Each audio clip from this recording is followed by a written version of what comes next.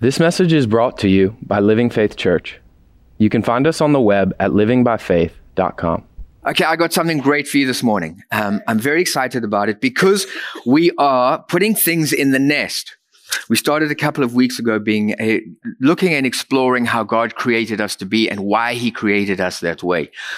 And it's important for us because when we begin to get a definition and an understanding as to how He created us to be, then all of a sudden when we start to put some of His scripture into that, it begins to make sense, and we're able to synthesize and process it through that filter, and we begin to recognize what parts of my being are coming into play at different points and what their role and what their contribution is. And so it's really, I've found it quite helpful anyway. So there's me. And Rafa did too. And so I'm excited about today because, I'm going to do a two-part thing. And so you can be very happy because today you got here for the problem. So I'm going to give you the problem. And so it can guarantee that you have to come back next week because you're not going to get the solution till next week. So, but it's a good thing. I think what's been helpful for me is to understand some of the stuff because it's begun to paint a picture for me as to why it is that very often we struggle to walk into the things of God. And there are so many promises and there's so much that God has made available to us. But in many ways, although we're aware of it and although we can speak about it and although there might be an awareness of it, the challenge with it is there is a disconnect between that and being able to walk into it in a meaningful way. That's very much what I want to address. So we're getting into problem today. I want to speak in the next 2 weeks, something I've titled about the enemy within. The enemy within. Why don't you open your Bibles to 1 Corinthians chapter 6. And I'm going to read from verses 19 and 20. Do you not know that your body is the temple of the Holy Spirit? I'm going to pull a Rafa on you. Say, my body is the temple of the Holy Spirit, who is in you, whom you have from God, and you are not your own. Now there's a revelation in and of itself. For you were bought at a price. Therefore glorify God in your body, period. The rest of that sentence is not there in the original Greek. And in your spirit, which are God's, that's not there in the original Greek. The original Greek is, for you were bought at a price, therefore glorify God in your body, period. So what I want you to take out from this is a few things. Number one, your body belongs to God because it's been bought at a price. Secondly, what I want you to take out from this is the fact that God has a purpose for your body. Your body was intended to glorify God. Your body is intended to glorify God. I don't know about you, but I don't always glorify God in my body. I know none of you ever go down that avenue. But somehow regularly every single day I seem to discover areas of who I am that don't glorify God.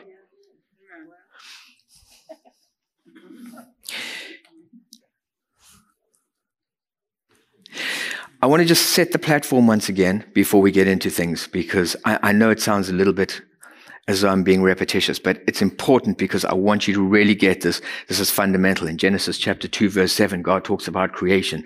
In John 4, verse 24, it tells us God is a spirit. For lack of a better term, it's talking about His being. It's talking about who He is. It's talking about who God is as an entity. It's saying God is spirit as a being.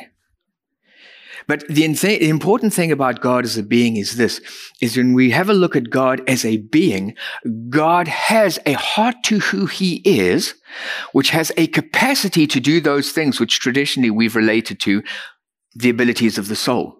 God is a creative being. Creation gives evidence to it. God has the ability to process stuff. God has an identity in terms of who He is. There are judgment calls that God makes in terms of this is right, this is wrong, this is good, this is evil. God has inputs into people's lives.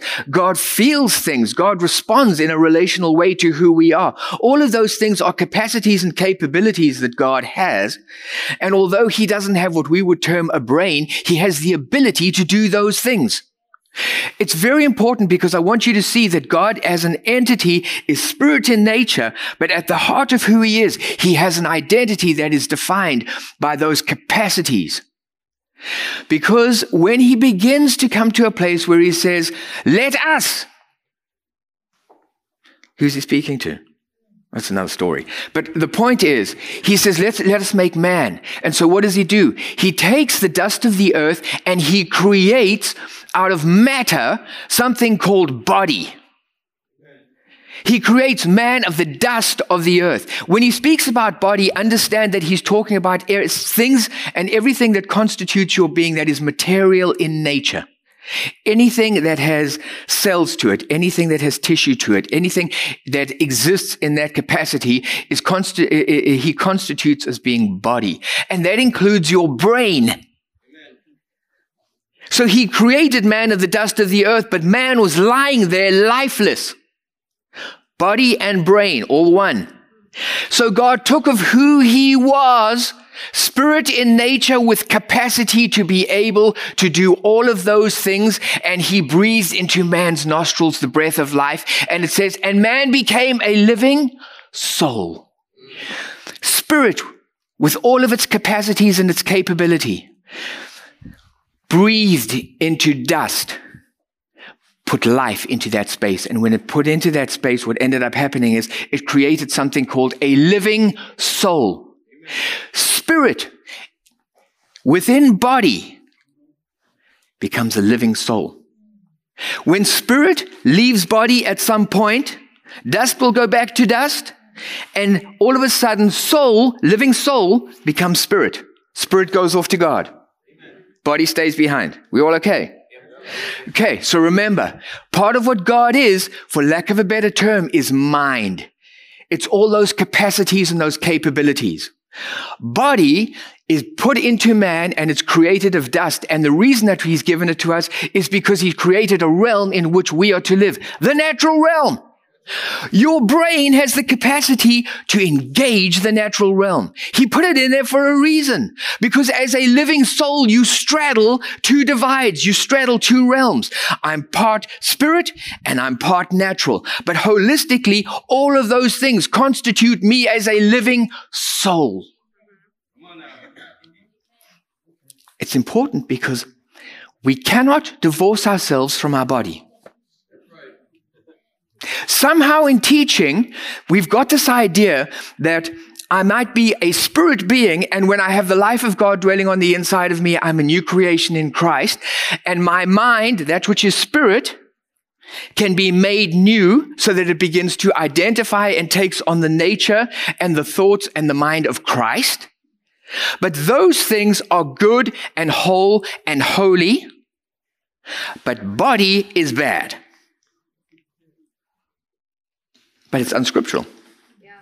Your body is not bad. God never created anything that was bad. What's ended up over time is that your body has become the canvas on which sin begins to manifest itself.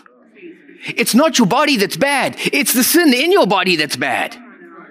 The thing with it is we cannot divorce ourselves from our body because everybody else looks at our body and they say, that's you. Nobody says you can behave any way you like, but that's okay because that's not him. The real him is behind there. Go to school and behave and throw a temper tantrum and see if your teacher goes, that's okay. That's just body. That's not him. There is an accountability and there is a responsibility that goes with our body. What God is saying to us is your body doesn't belong to you. What I'm doing is I'm on a mission. And I'm on a mission not only to make sure that you, spirit and mind, become of his nature, but my intention is that your body becomes of his nature as well. We cannot separate our body from how we live. If you do something that's wrong and you go out and you get caught because you're stealing, even the law recognizes who you are is body.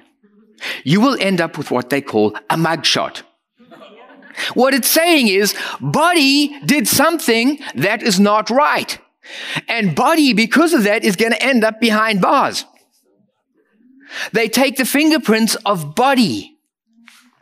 Our body is really important. Our body is so fundamental to who we are. And when God speaks about us in the capacity of being a living soul, He's talking about the ability of who we are fundamentally as a person to be able to embrace His nature in terms of our spirit, in terms of our mind, in terms of our body, our brain, the governing body, the governing entity over our body. And for all of those things to be conformed to His image. Holistically, that's what He's looking for. Why is it so important? Because the gateway to the natural is the body. You don't get to become born again and have the life of God and have a mind renewed and have all of those things in single file and have those things renewed to the things of God and not have the ability to be able to introduce them to the world that you live in. The gateway for you to take those things of mind and spirit and introduce them to your world is through your body. Our body is important to us. Our body is fundamental. Our body is crucial to be able to take those things and to be able to use our feet and use our hands and use our mouth. Why did God give us those things? Because when He created us to live in both realms effectively. To live in the natural realm effectively means that I have to be able to use my body, including my brain, to effectively take the things of God and introduce them to my world. The Word became flesh and dwelt among us. Jesus. Why did Jesus become flesh? Because you need body to do an introduction to natural. You can't just wave a wand or hope something happens. You need a body to do an introduction to natural.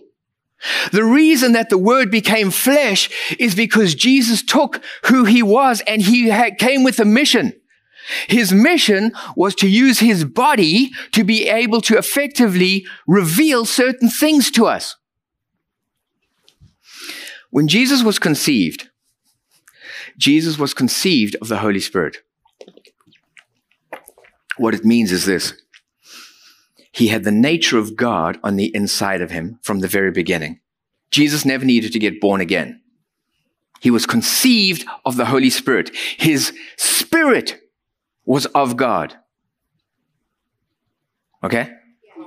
You have to nod or something. Just even if you don't know, then at least I know you're with me, because when you just look at me, I'm like, hold on, I haven't gone anywhere yet. Okay. So His spirit was of God. But now understand this. He was built in a natural capacity like we are. And so He had a mind. When He grew up, you know what the Bible says? The Bible says that Jesus was sinless. Do you know what that means? Thank you, Rafa. What it means is this. When Jesus grew up, His mind was defined by the life of God on the inside of Him. It was not defined by His brain, which is access to the world. If it had been defined by His brain, it means that He would have been in a place where He would have allowed access to His life for something which is sinful. He was without sin. His mind grew up and matured in the capacity and the abilities of the Spirit that was on the inside of Him. And holistically, what ended up happening is He was able to embrace His body as a part of that whole entity. Jesus lived and represented to us what it was to live as a living soul. That was what He was modeling for us. So why was body important? Because He came to do a couple of things. One of the main things that Jesus spoke about was kingdom. The advantage of having body is body allowed Him to take things, the kingdom is within you, and introduce them to the world. Body allowed Him to take kingdom and make it accessible to people, so that when He went and prayed for someone who was sick, and all of a sudden they got up and they were healed and they were whole, they were experiencing kingdom. He used body to take something on the inside of him and introduce it into a realm, and that's why he needed body. That was a function of body. When he met with people, when he met with the woman at the well and he had interactions with her, what is he doing? He was taking things of who he was and using body to have influence in her life. When he sat with the disciples and he spent time with them and he raised up what is he doing? He was using body to impart things of a spiritual nature into them. When he taught, what was he doing? He was using body to be able to transfer meaningful revelation that would bring about change and transformation in people. Body became important because body was the vehicle to take things that were of the spirit and introduce them into the natural. Body became important for him because throughout his ministry, he eventually reached the place where, what did he say? If you've seen me, you've seen the Father. I came to reveal the Father to you. What he was saying was, you're not going to have an idea of who the Father is by reading something in a book. I want you to be able to see him. I want you to experience him. I want you to feel his touch in your life. I want you to feel his influence in your circumstances and situations. Body gave him access to do those things. We need body. We need body. Body is important for us because body becomes the gateway to take that which is spiritual and introduce it into our world. Romans chapter 6 and verse 13 says, Jesus says, and do not go on presenting the parts of your body to sin as instruments of unrighteousness, but present yourselves to God as those who are alive from the dead, and your body's parts as instruments of righteousness for God. The word instrument there in the original Greek is a word that is used for tool. God is saying, I gave you a body because it's a tool. I gave you a body because it's something which is a tool to be used for your life. It's a tool that's supposed to have influence in situations. What are you using your tool for? There are some ideas in Christianity, and we get into this whole thing about positional reality as opposed to experiential reality. And essentially what they're doing is this. They're dividing it into two separate realms. They're sitting saying positional reality is spiritual in nature. Experiential reality is something that obviously is out in the natural, so you get to encounter it. Positional reality has everything to do with spirit and mind. Experiential reality has to do with brain and body, natural. So we make those distinctions, and we almost create a climate and a space in which we encourage people to recognize the fact that who they are in God needs to be something which is spiritual. We invite people to move into a place where you need to get born again. Absolutely. You got to get born again. Why is born again important? Because what happens is the very nature of God comes and dwells on the inside of me, and I become a brand new creation in Christ. So it's really important. But you know what? You're not a front door. You're a home. You don't open the front door and say to somebody, hi. Okay, let's stand here and have a chat. You get born again because you meet him at the front door and you welcome him into your house. But when he comes into your house, he's not going to stand at the living room. Let's go to the family room. Do you want to go and get some coffee? Let's go over this way. He's going to roam around the house. The problem with it is too many churches teach us how to open the front door, and then we stand there. God and me standing looking at each other like, what do we do from here? I don't know. I got him in the front door, and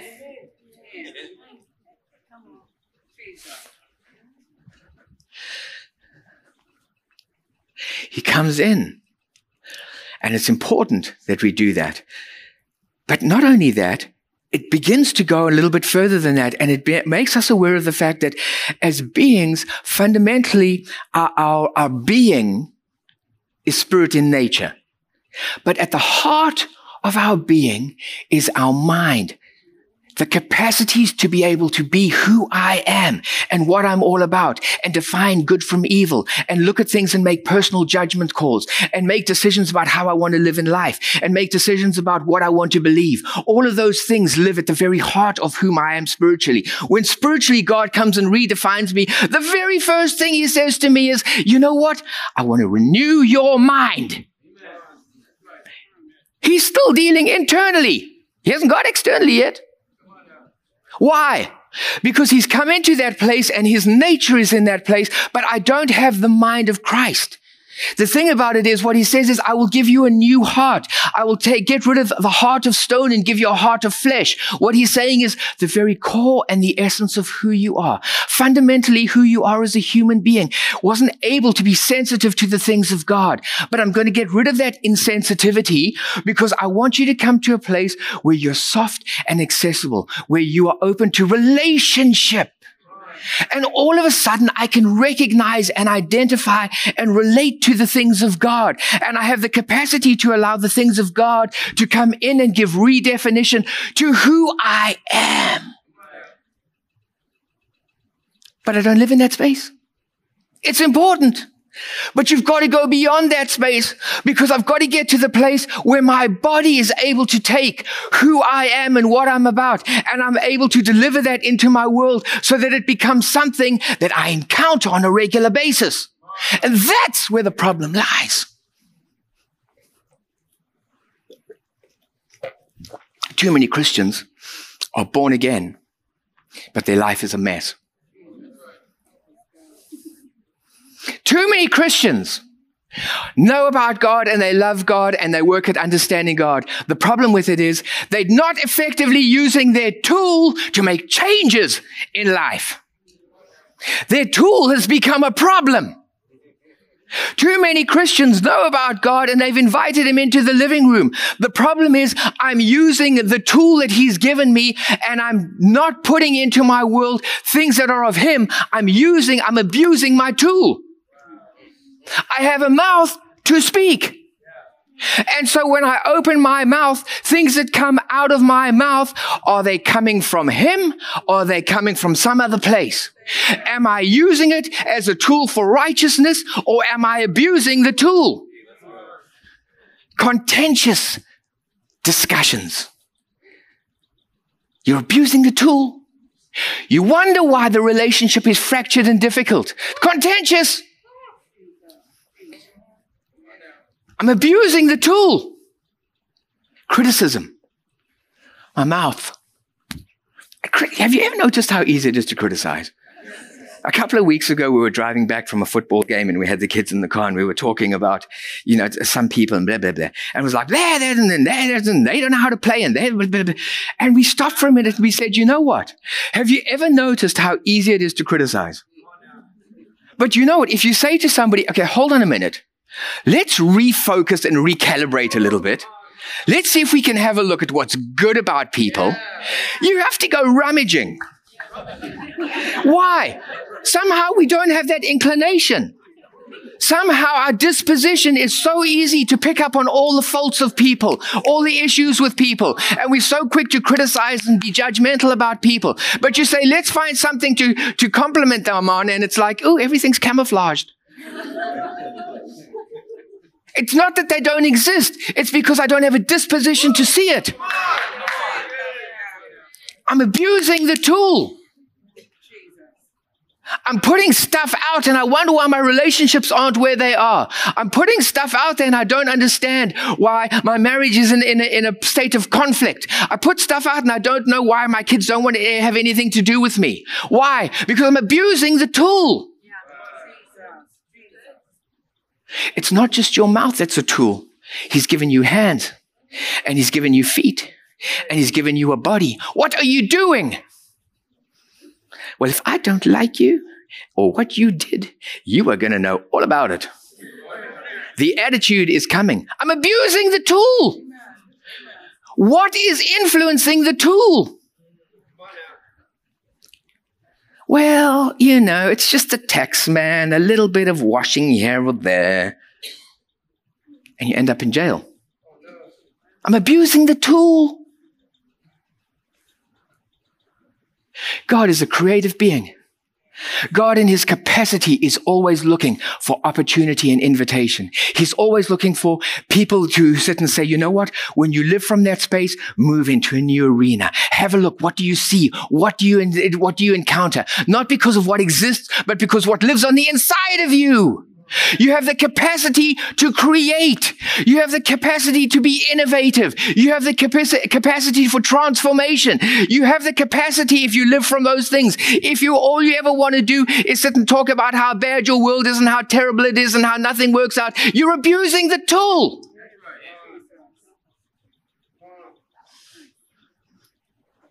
We abuse the tool. And we don't understand why our Christianity is not successful. It's not that I don't love God. It's not that I'm not born again. And I may even have my mind renewed. The problem with it is I'm not using the tool.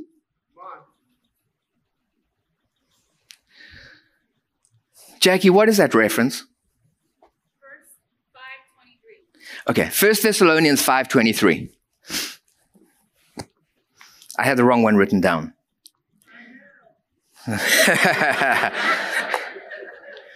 And it says, may the God of peace himself, may the God of, I'll give it in, never mind.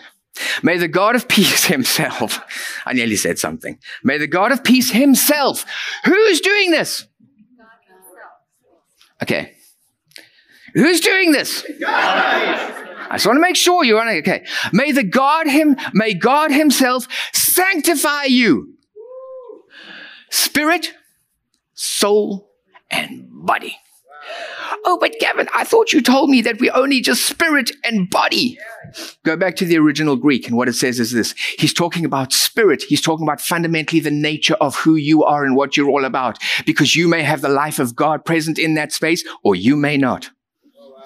What he's saying is, spirit, make sure that it's righteous. Has it been made new by Christ? When it talks about soul, it's talking about the capacity of the individual to define themselves. It's talking about your mind. So what essentially God is saying is, I want to sanctify you in terms of your spirit, in terms of your mind, and in terms of your body.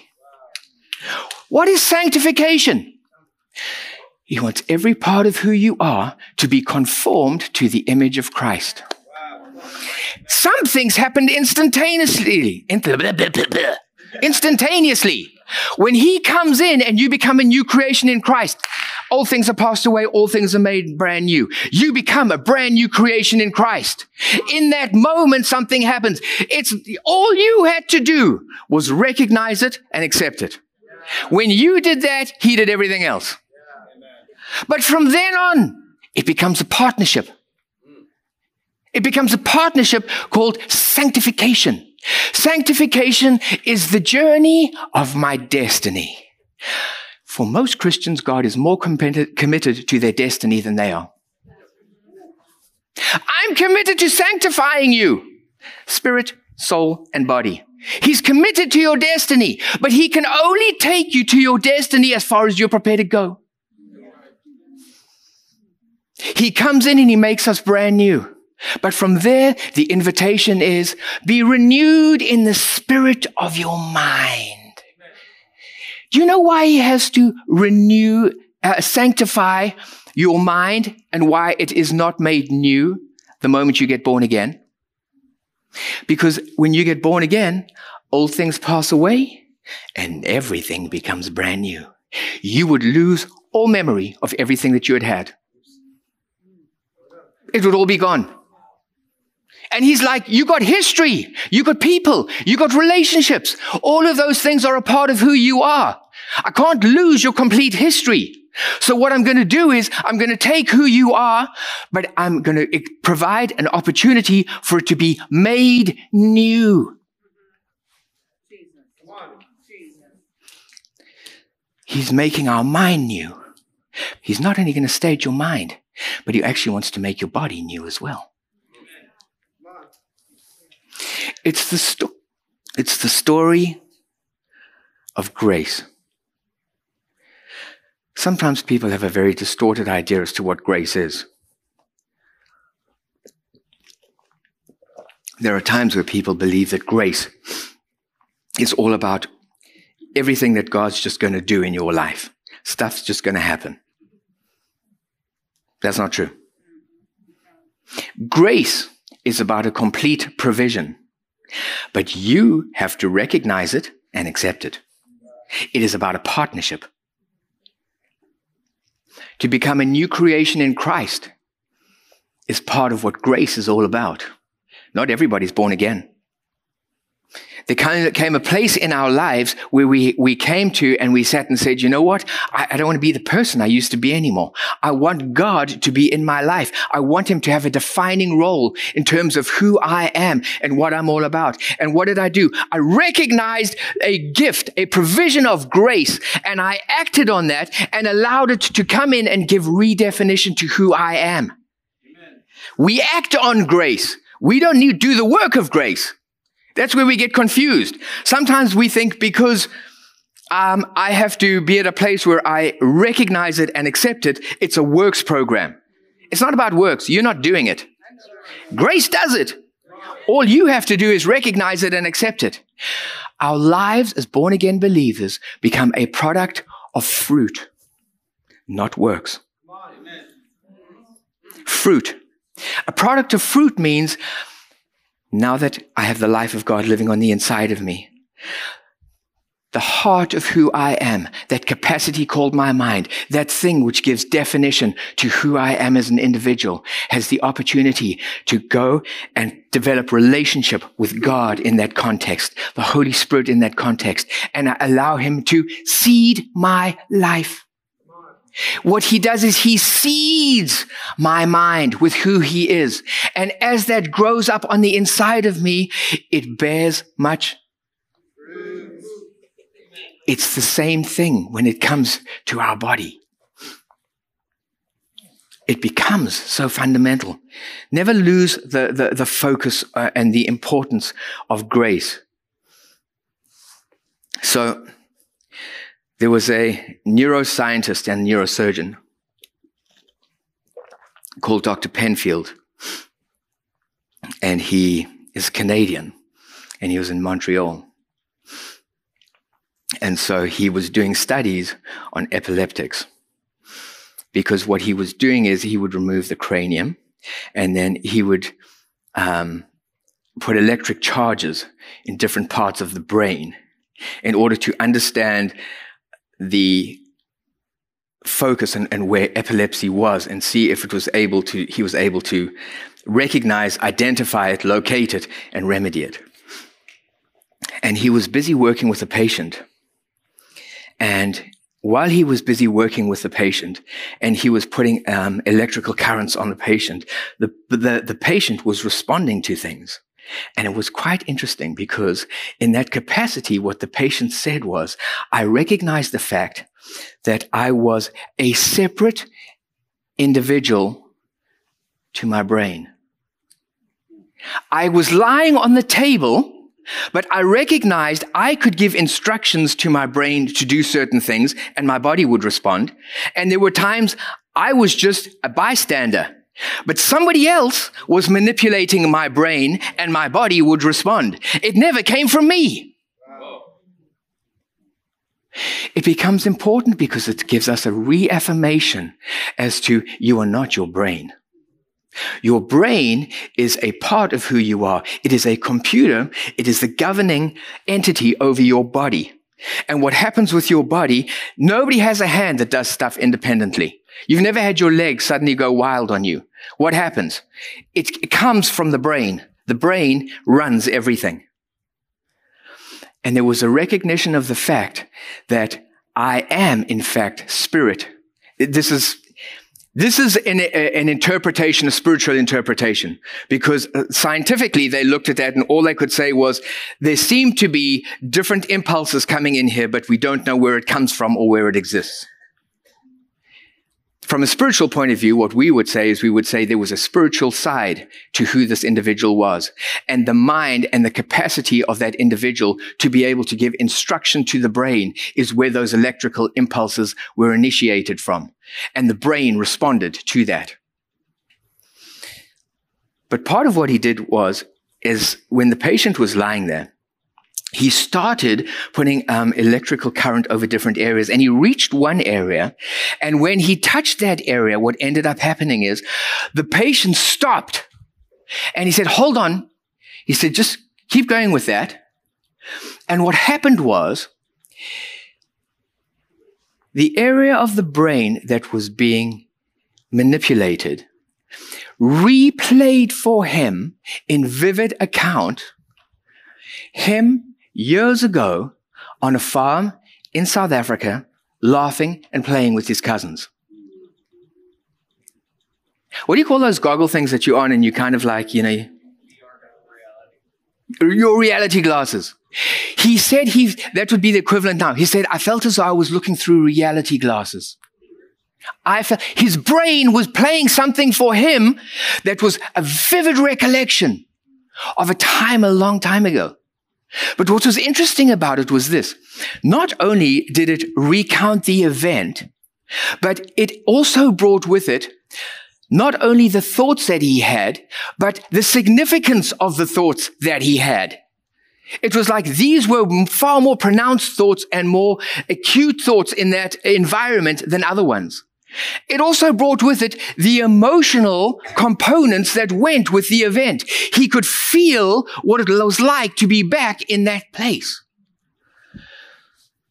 And what was interesting about it was it made them recognize the fact that the brain itself is actually a very complicated and sophisticated recording tool. It has the ability to be able to take circumstances, situations, in all that we have, and use those things and introduce and remember it in its complexity and its diversity holistically. It becomes important for us because I want to start to have a look a little bit at the brain. Understand this. Because God put us in the earth, He put us in the earth to function in that capacity effectively and efficiently. Okay, so you were created like that. We were fearfully and wonderfully made. Part of what we were created to do was to exist in this realm. So the brain has the capacity, incredible capacity for remembrance. The reason it becomes important is because it introduces us to something called the power of habit. The power of habit. Our lives are essentially run by habit. We live by habit. And that is a good thing. So much of what we do is run by habit. The habit capacity is a blessing in our life. Let me explain to you. When you woke up this morning, you bounced out of bed, you went and got yourself together, you went and got your cup of coffee, you went and you got in the shower, you did all of that stuff. And you know what? Almost all of it was exclusively run by habit. Without you actively having to use your brain power to do those things. If we never had habit, what would happen is you would wake up in the morning and you'd be, I'm awake. What do? Open eyes. Feel like I need to blink, close and open again. I want to get up, roll sideways. I need to get out of bed. What moves first? Arm, leg, which one? I'm trying to show you how you are fearfully and wonderfully made. God gave us a blessing called habit capacity. They say that in your first 7 years of life, you learn over 95% of what you're going to learn your entire life. I didn't really understand that up until when I started exploring this stuff. What he's saying is this. Your body picks up things and learns so quickly. Your body has been been given to you as an effective and a tool of blessing, so that what you can do is you can effectively work and operate in the natural realm. It's learning all the time. You don't even consider some stuff because it's all running out of habit. It's running out of habit. I get up in the morning, I do my stuff, I go and do my teeth, I chat to my wife, I go and get a shower, I go and get dressed, I go and drink my coffee, I get in my car. I don't think about driving my car. I don't think about lift your hand, I'm running on habit. I'm running on habit. Things are happening because of habit. Habit is an incredible blessing in our life because it means that we're able to run effectively and efficiently without engaging our brain with each little mini step of the way. You were created to be an effective natural being. Amen. And you have a tool to be able to do that. Right. The challenge that we have is that habit and the power of habit can be both a blessing and a curse. You see, when God created us as beings, He created us completely. But God's intention was that we would always live from Him and His life being on the inside of us, informing our identity, our ideas, our beliefs about life. And as a result of that, our mind would program our brain accordingly. And so we would run effectively and efficiently as people who were sons of God. The problem with sin is when sin came in, the God element was removed. And so what ends up happening is every one of us are born with a sin nature. We're born with a sin nature. And as long as we have that sin nature, it defines my mind and the way that I think about things. So what ends up happening is I'm going through life and my sin nature is interpreting events that are taking place in my life. And what it's doing is it's programming my brain. So my brain has been programmed to respond to life in the wrong way. My brain has been programmed to respond to life from a sinful perspective. And I find myself in an interesting place because all of a sudden I find myself in a place of complexity. Because what I find is I get born again, God's nature comes in, and all of a sudden my mind, my heart has an appetite for the things of God. And I want to do the things of God. And I step out with the intention of doing the things of God. But all of a sudden I come face to face with my body, which has been programmed to operate out of habit and which is programmed out of sin. And all of a sudden my body's saying, that's not how you respond to the situation. This is how you respond. And I end up with a conflict in myself. I want to do certain things. I have an appetite to do certain things, but my body's doing some other stuff. So we wake up and all of a sudden something goes wrong. I get out of bed and I stub my toe. And what's the first thing that comes out of your mouth? Something you wouldn't say in church because God's in church. He's not in your bedroom, but He's in church.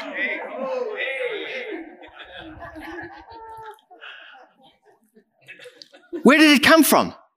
I'm born again. I got the life of God on the inside of me. I believe all those things. I want to experience the fullness of all that God has available to me. I want all of that stuff. And all of a sudden, what comes out of my mouth is all kinds of stuff. You wondered where that was going, didn't you? Where did it come from? Habit. Habit. Body and habit kicked in before I could intervene. And after the fact, I was like, why did you say that? It wasn't me. I'm speaking for other people. This is just an example. Where did it come from? My body has been habituated in different ways. And it hasn't been made new. It hasn't recognized the fact that it's got the life of God on the inside of it. And so it's living from what it believes is effective and efficient ways of dealing with the situation. You think you feel better once you say that, but you really don't. What happens when somebody says something that you don't like? What happens when you encounter somebody and they say something to you and you don't like it? What's the first thing that comes out? Well, you may say that about me, but I think that you're ugly. Where did it come from? Before I could say it, came out of my mouth. Well, you're just dumb. Where did it come from? We say stuff back and we engage in interactions. And before we know it, because our passions are heightened, what ends up happening is body kicks in and body is responding out of habit, the way that it's been trained from a sinful nature. And it's doing things and it's saying things and it's acting with attitudes and it's stuff is coming out of our mouth. And it's like, where did it come from? And after the fact, I sit there and I go, oh, man, that was bad, hey?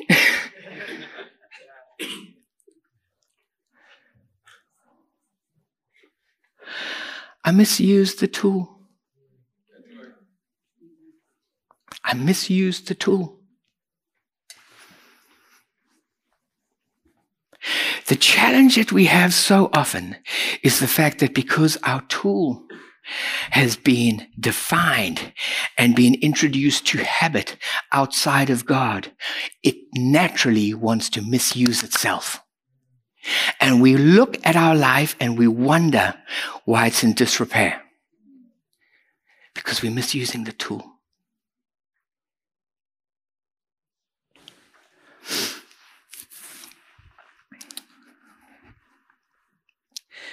There's so much said about the devil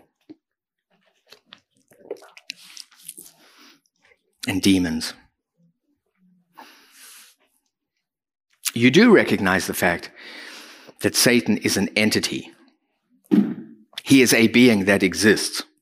Okay, he's not God. He's not omniscient. He's not omnipotent. He's not everywhere at once. Okay?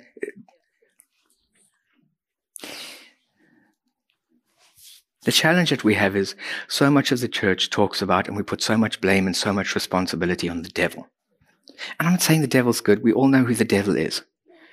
And I'm not saying that the devil doesn't have involvement with many things and that the powers of darkness, I get all of that stuff. But what I'm saying to you is this. Just please listen to what I'm saying and just digest it a little bit, okay? Most Christians are never going to encounter Satan. He's an entity. He is a being. He is not everywhere at once. Most Christians, most born-again believers are never going to encounter Satan. He has a far more subtle and nefarious plan. And because he's spun a web of sinful nature around things, what ends up happening is it becomes a part of who we are.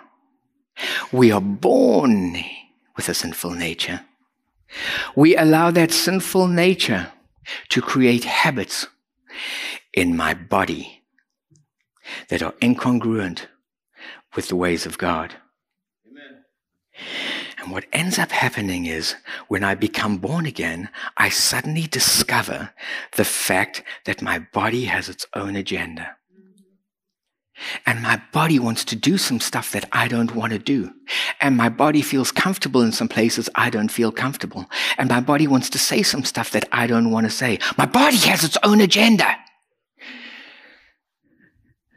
And when I look at that, very often I begin to when I start to dissect it a little bit, I begin to recognize the fact that there is something that's alive on the inside of who I am.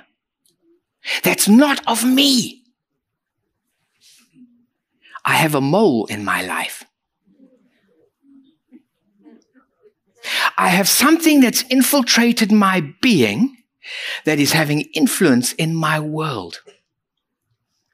And suddenly I come face to face with the horrible and stark reality that the enemy is not without, but the enemy is within.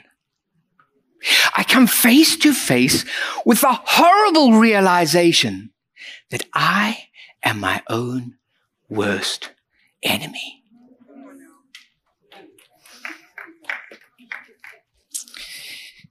have a look at Romans chapter 7. I'm going to read from verse 15 to verse 25. This is Paul speaking, for I do not understand what I am doing. I tried that one with Sarah. She didn't buy it.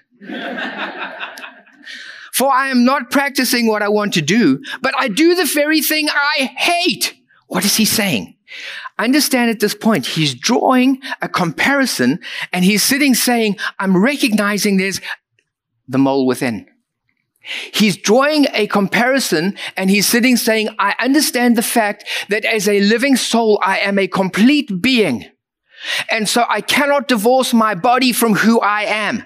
But I recognize the fact that my body seems to have a will and an agenda of its own. So he says, I don't want to do those things. Who's he speaking about? He's speaking about his mind, the mind renewed to Christ, in the spirit of Christ. So who I am, the essence of my being, doesn't want to do some stuff. But I find myself doing it. What's doing it? My body. He's talking about the conflict within. He's talking about coming to the realization that he's his own worst enemy. However, if I do the very thing that I do not want to do, I agree with the law that the law is good. Let me just tell you about the law. This is the law. The law is a good thing. Basically, all the law is no, not guardrail. What's the thing? A fence. It's a fence. Okay? What it says is, this is right, that's wrong. That's what the law does. There's nothing wrong with the law. The problem with it is, many people think of the law as a savior. It's not a savior. It was never designed to be the savior. We see it as a savior because the law defines this, let me try and do it.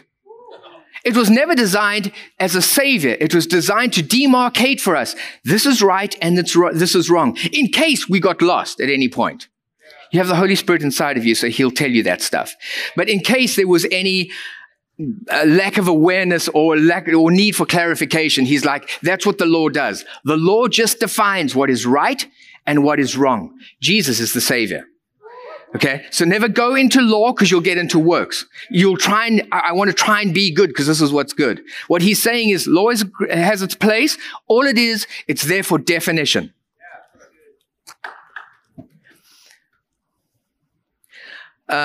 But now, no longer am I the one doing it, but sin that dwells in me. Where is sin dwelling?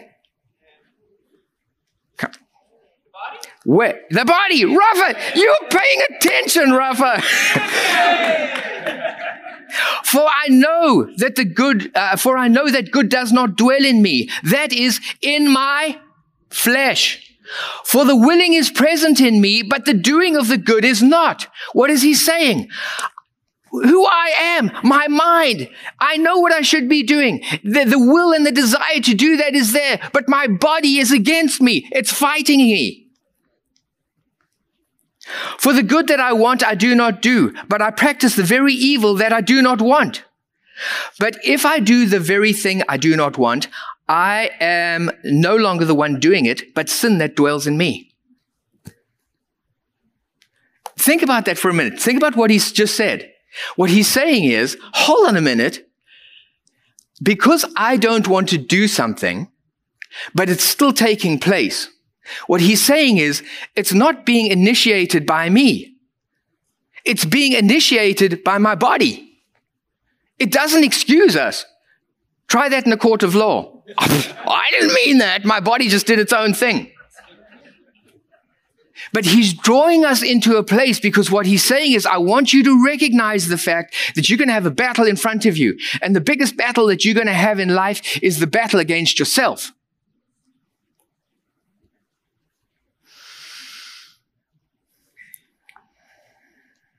I find then the principle that evil is present in me, but the one who wants to do good. For I joyfully agree with the law of God in the inner person, but I see a different law in the parts of my body, waging war against the law of my mind and making me a prisoner of the law of sin, the law which is in my body parts.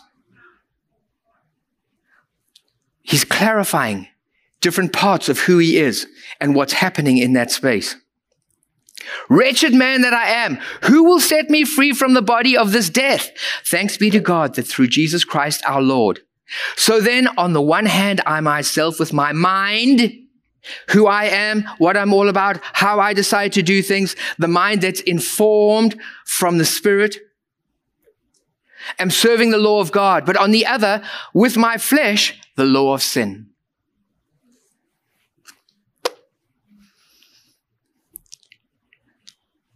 There is a battle that believers face that unbelievers don't face. Because you see, until you have God on the inside of you, your body is practicing and operating coherently and effectively with all parts of who you are. You don't have the life of God on the inside of you. You don't have a mind that's renewed, and your body is congruent with all of those things. So you're operating cohesively as a single unit. We're only introduced to the battle when we become a born-again believer. Because what ends up happening is his life comes in. His life begins to redefine who I am, my mind. And I find my mind is at a place where all of a sudden I begin to recognize that sin is in my members. Sin is in my body. And I'm sitting saying, that's the challenge that I have. Sometimes when we get into places where things don't seem to work out the way that they are, very often we want to run around and we're casting out this and we're casting out that, and we're finding demons under every rock, and we're binding this and we're binding that and telling Satan what to do. And it has nothing to do with any of those things. It just has to do with the fact that we're misusing our tool.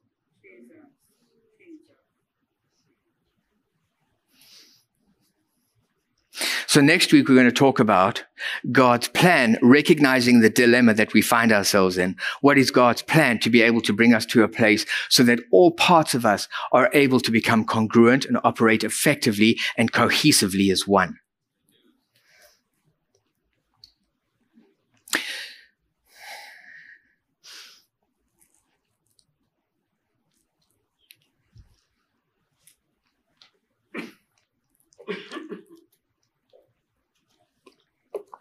Won't you please stand? At the end of service, if you are out there and you've never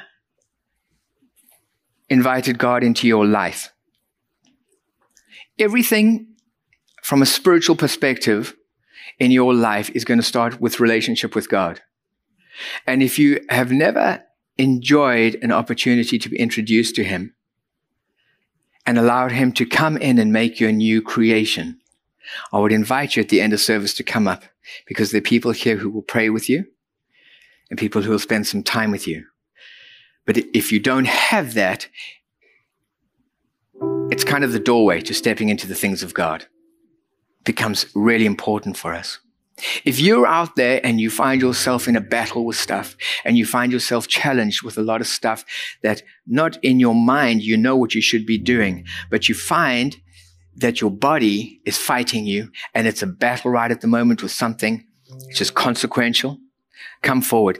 The power of sozo is not because it is a tool for counseling. The power of sozo is because it brings the Holy Spirit into a situation that you're encountering right at the moment, and the Holy Spirit is able to do some things in that space that we're not capable of doing.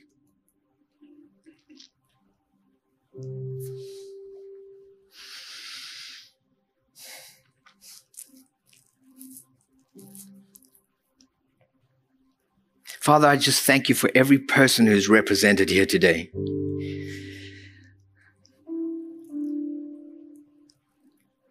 I thank you for people who are fearfully and wonderfully made. I thank you for giving us the capacity to be able to use our bodies to glorify you, to be able to use our bodies as tools to effectively bring about change and transformation, to be able to effectively use our bodies as opportunities to take your love and your goodness and your grace and bring about change in others and in circumstances. I pray, Holy Spirit, that you'll just continue to work with everybody here. I pray that you'll continue to show them what it is to be a new creation in Christ. I want to thank you for continuing to renew their minds so that they step into that. And I pray, Holy Spirit, that you'll put a guard on us this week so that we begin to become intentional about using the tool of our body effectively. I pray that our words and our attitudes and our actions begin to line up with your will and your desire. I want to thank you for empowering us with the opportunity to change our environment, not because of what we have, but because of who you are, because of what the kingdom has provided for us, because we have the opportunity to show people how the Father would behave in that space. We thank you and we bless you for it now. In Jesus' name, amen.